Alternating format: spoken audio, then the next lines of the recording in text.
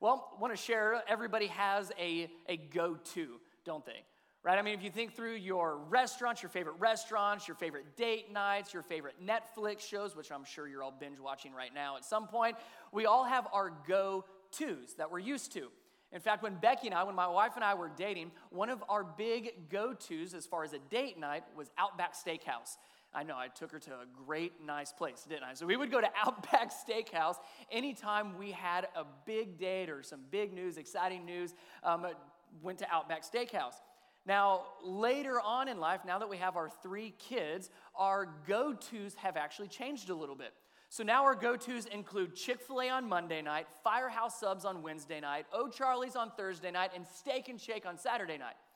Now, if you're a parent, you know why those are our go-tos. If you're not a parent, let me get you in a little secret. Kids eat free those nights at those restaurants. So we have found some new go-tos, all because of something familiar, something that met a need for us, but it's something we go back to again and again and again. So this morning, in the midst of all the difficulties and the trials that we might find ourselves in, I wanted to just share with you my personal go-to, one of my personal go-to, my comfort verse, if you will, or comfort story.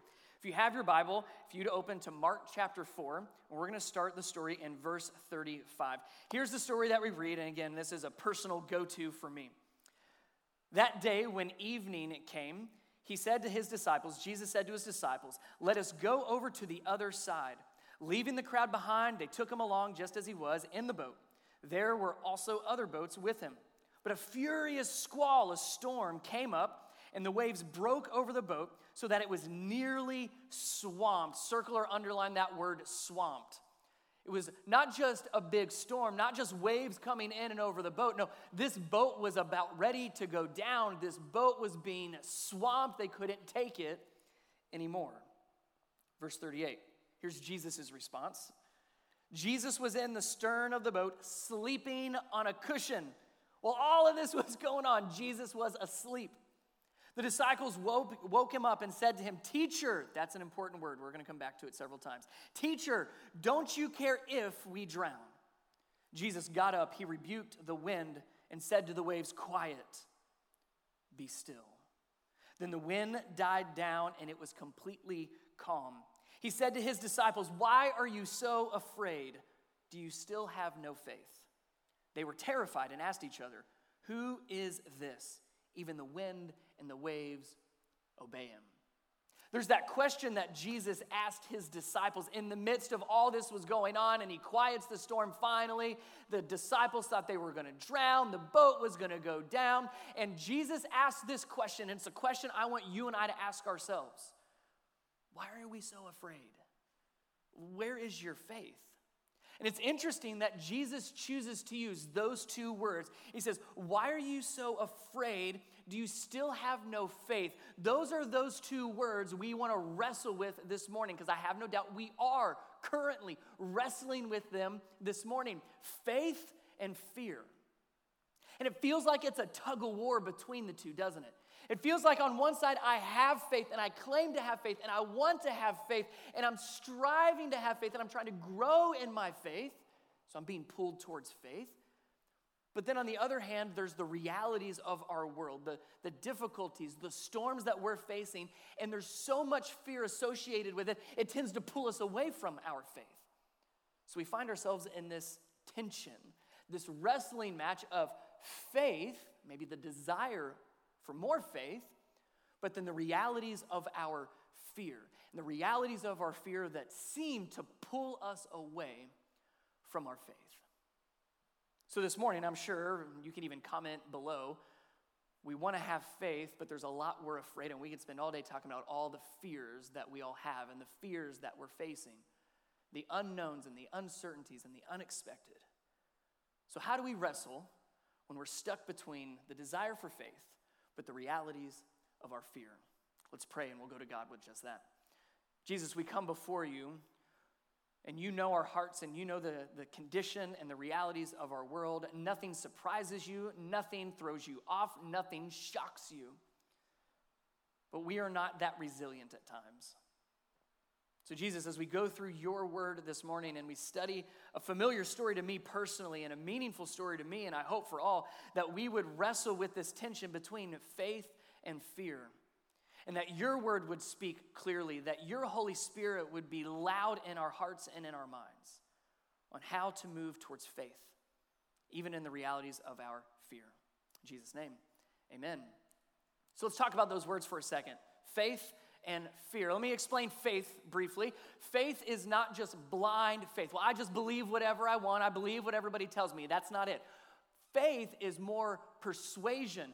Faith is having confidence. So when we say we have faith in Jesus, we're saying we are fully confident. We are fully persuaded that Jesus is exactly who he says he is. We are confident in him and in his abilities and in his strength. All the things that we just sang about just a few minutes ago. We are confident in him. That's faith. Now, fear, on the other hand, a different way to think about fear is asking yourself this question. What pulls you away from that? What limits or hinders your confidence in Jesus? So if our faith is confidence in him, our fear is anything that causes us to second guess the realities of Jesus. So once again, we're pulled between the tension of faith, but also fear.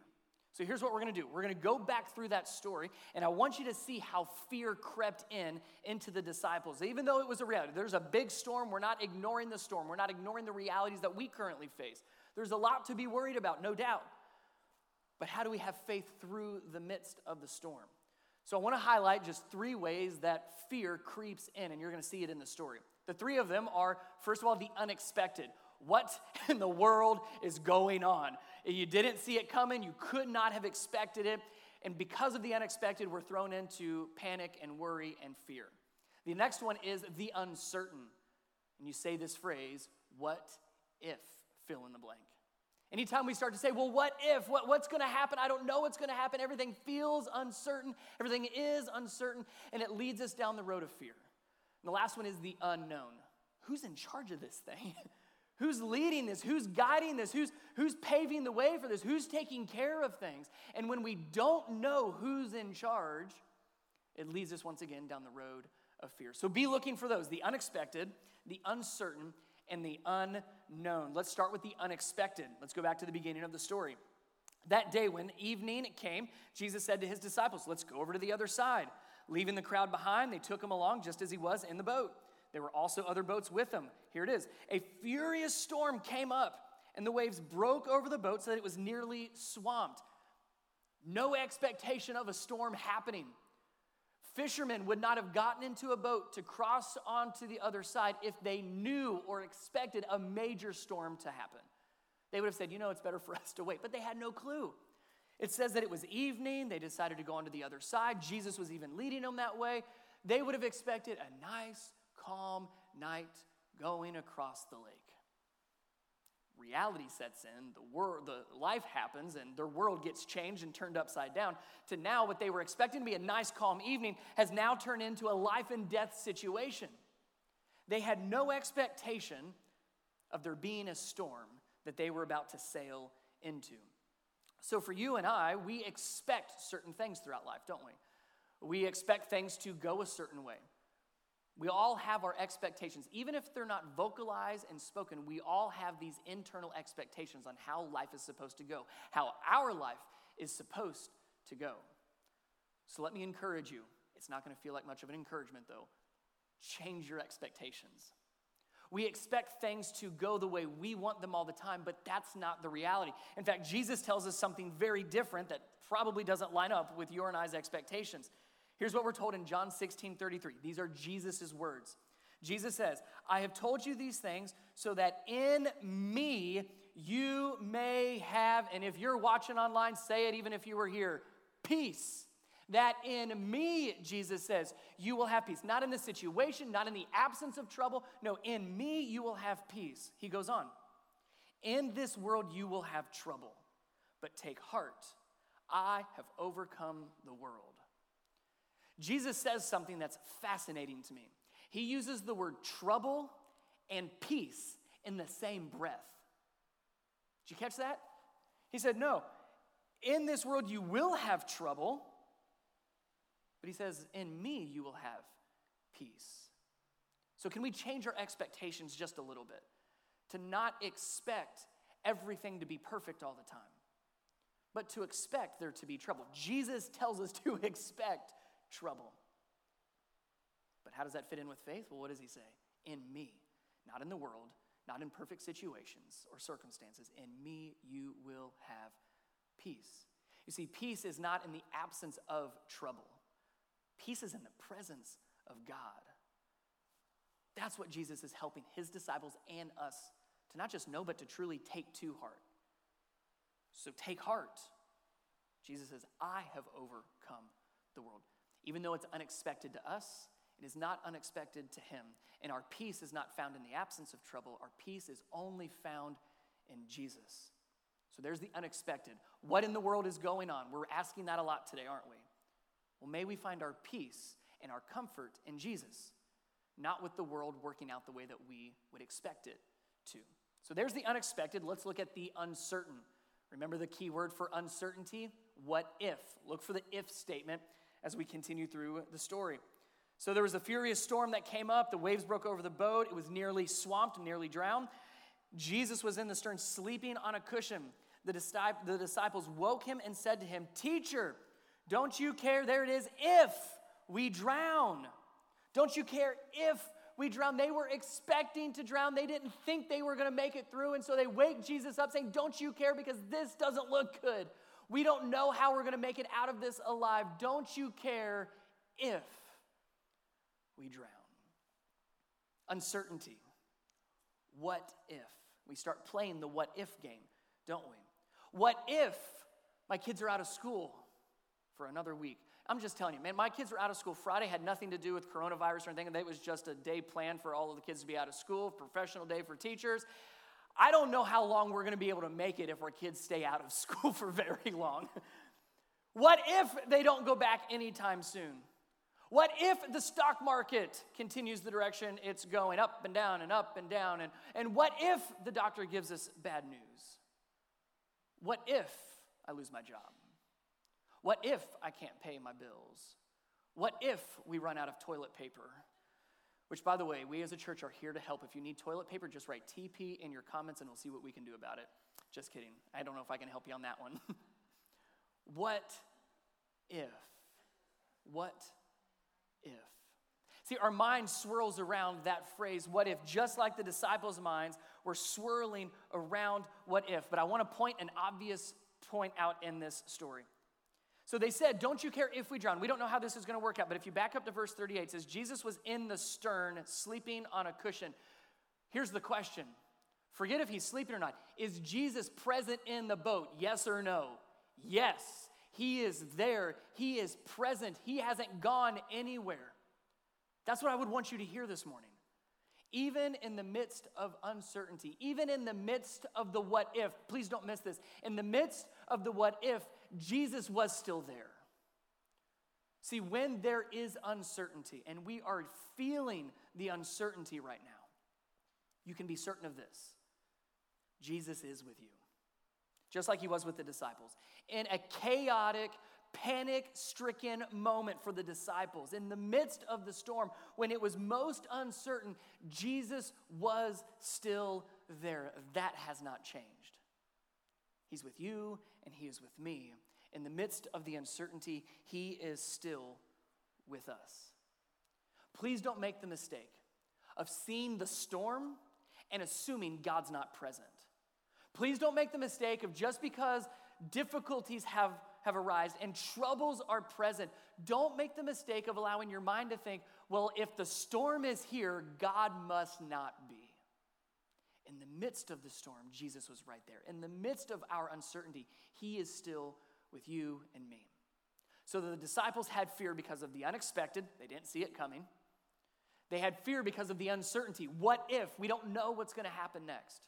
Let's look at the unknown, the last part, the fear the disciples felt. They said, Teacher, don't you care if we drown? Verse 39. So Jesus, he got up, he rebuked the wind and said to the waves, Quiet, be still. Then the wind died down and it was completely calm. He looked at his disciples and he said, "Why are you so," there's our word, "afraid? Do you still have no faith?" Once again, the tension between our faith and the fear of the current realities. But here we go. Look at verse 41. They were terrified. And they asked each other, the disciples, they asked each other, "Who is this? Even the wind and the waves obey him." That one question at the very end, who is this? The disciples still had no idea. Who is this man? Who is he? What is he doing? What's he all about? And the fear of the unknown has now crept in.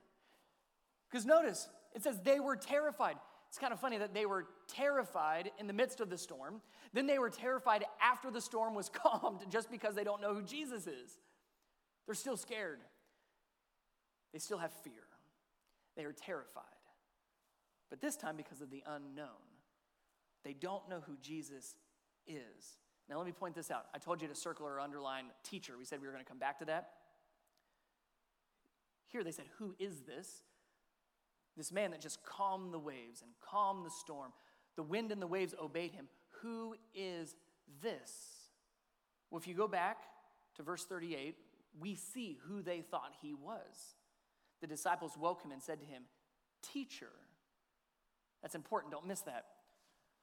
The disciples were in a boat in the middle of a storm with who they thought was just a teacher. Now, no disrespect to any of our teachers out there. I have full respect and am so thankful for our incredible teachers. However, if I find myself in a boat in the middle of a storm and about to be drowned, no offense, but I don't want a boat full of teachers necessarily. I want a lifeguard. I want a captain. I want a boat mechanic. I want somebody that's going to truly be able to help me. And the disciples had to have been thinking the same thing. Here we are in the middle of a storm and we're stuck with a teacher. What is he going to be able to do? To the disciples, Jesus was still just teacher. That's why they said, "Well, who is this? The wind and the waves obey him? Are you kidding me? This is a teacher." Who is Jesus to you? Is he still unknown? You might believe in Jesus, but what do you really know of him? Do you truly, deeply, intimately know Jesus as more than just teacher? Or is Jesus just teacher? Is he a good idea? Is he a religious figure? Is he somebody that you grew up hearing about? Is he friend? Or is he something more? Because to the wind and the waves, he was Lord. The moment Jesus said, "Quiet, be still," that was not a suggestion Jesus gave to the wind and the waves. It was a command by their creator. And the moment Jesus said, "Quiet, be still," they obeyed as they listened. Jesus is so much more than just teacher. He is so much more than just friend. He is those things. But don't miss, he is Lord. He is King. He is Creator. So once again, I ask you the question, who is Jesus to you? In the midst of all the unknown, who is Jesus to you personally? To the disciples, he wasn't Lord yet, and they were terrified. We find our comfort in knowing who Jesus truly is. You see, the more you know Jesus, not just know about Jesus, the more you know Jesus, the more confident you will be in him. Remember what we said about confidence. That's what faith really is. It's confidence in him. It's fully persuaded that he is who he says he is. That's what pulls us in our faith. When we find ourselves in the tension between faith and fear, may we have our confidence in who Jesus truly is. That he is Lord, that he is King, that he is our rock. He is Lord. So this whole morning has been about finding comfort. We read that out of 2 Corinthians, and we've read through that story in Mark chapter 4. For me, this is, like I said, this is one of my go-to stories when I'm in the midst of difficulty, stress, and trouble. I'm reminded of who Jesus is, and I'm reminded of the realities of fear, but also the realities of my faith and the faith that we have because of our confidence in Jesus. What's yours? What is your comfort story, your comfort scripture, your comfort verses? We go to familiar things when we need to be comforted. So what are yours? I'm going to put a bunch of verses on the screen for you and maybe be ready to take a screenshot or a screen capture of these. Here's just some ideas. Here are some suggestions on some comfort verses that hopefully you would find comfort in. So like I said, take a screenshot of these, take a look at these. This would be great for you to go through this week, in fact. Go through each of these today and later this week and just start reading through the different verses, trying to find your personal comfort verse. It doesn't have to be one of these. The Bible is full of comfort verses. Remember what we read? God is the source of all comfort. He is the God of comfort. So I promise you, the more you get to know Jesus, the more you will find confidence in him and the more you will be comforted. But find your comfort verses. Hold on to those, especially in the season of life that we find ourselves in. When we see all the fear around us, can you also hold on to the comfort found in Jesus that we find in his word? So again, this week, spend some time going through those verses. Discover, find your personal comfort verse and hold on to it. I'd encourage you, put it on your mirror in the bathroom. Put it on a post-it note in your car. Talk about it at the dinner table. Put it on a piece of paper on your nightstand. Do whatever you have to do to go back to that verse again and again and again.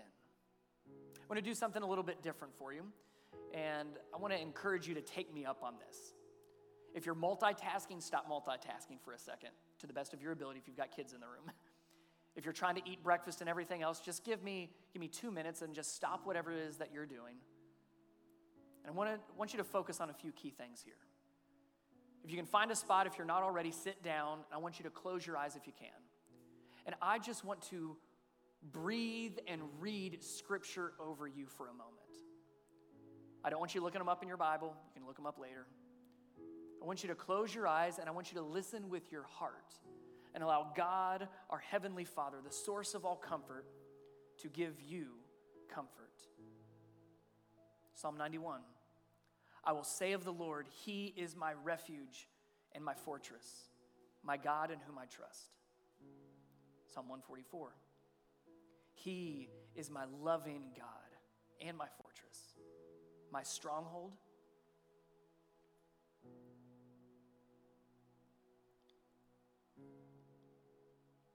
And my deliverer, my shield in whom I take refuge. Psalm 62. Truly he is my rock and my salvation. He is my fortress, and I will never be shaken. Psalm 27. The Lord is my light and my salvation. Whom shall I fear? The Lord is the stronghold of my life. Of whom shall I be afraid? If your eyes are still closed, let me ask you this one question. Who is Jesus to you? You have to answer that question personally. In the tension between faith and fear, you must answer that question. As you open your eyes, I want you to wrestle with that. Who is Jesus to me? I can tell you for me personally, he is my Lord. He is my rock. He will never be shaken. He is stronger than me. He is my Lord. He is my King. He is my everything. I hope and pray you would be able to say the same. In the midst of the unexpected, in the midst of the uncertainty, in the midst of the unknown, and all the fears of our current reality, he is with you, and he is with me. So do you know him? Do you know Jesus as your Lord and as your Savior, as your King and as your rock? Last verse I want to leave you with. Many of you know it. Psalm 23. The Lord is my shepherd, I lack nothing. He makes me lie down in green pastures, and he leads me beside quiet waters. He refreshes my soul. Maybe that's just what you needed today. was for your soul to be refreshed. It goes on, he guides me along the paths for his name's sake. Even though, here's the most famous part, even though I walk through the darkest valley, I will fear no evil. Don't miss this next part. Why? Because, say it with me, no matter where you are, because you are with me. Your rod and your staff, they comfort me. Mountain Lake Church and anybody watching around the world, in the unexpected, in the uncertain, in the unknown, Jesus is Lord. And he is with you wherever you are. That doesn't change. Let's pray together. Jesus, we come before you. Fears swirling around our hearts and our minds. We don't know what is coming next, and we don't know always how to deal with what is. So may our hearts and minds and souls be filled with the promises of you and the realities of you.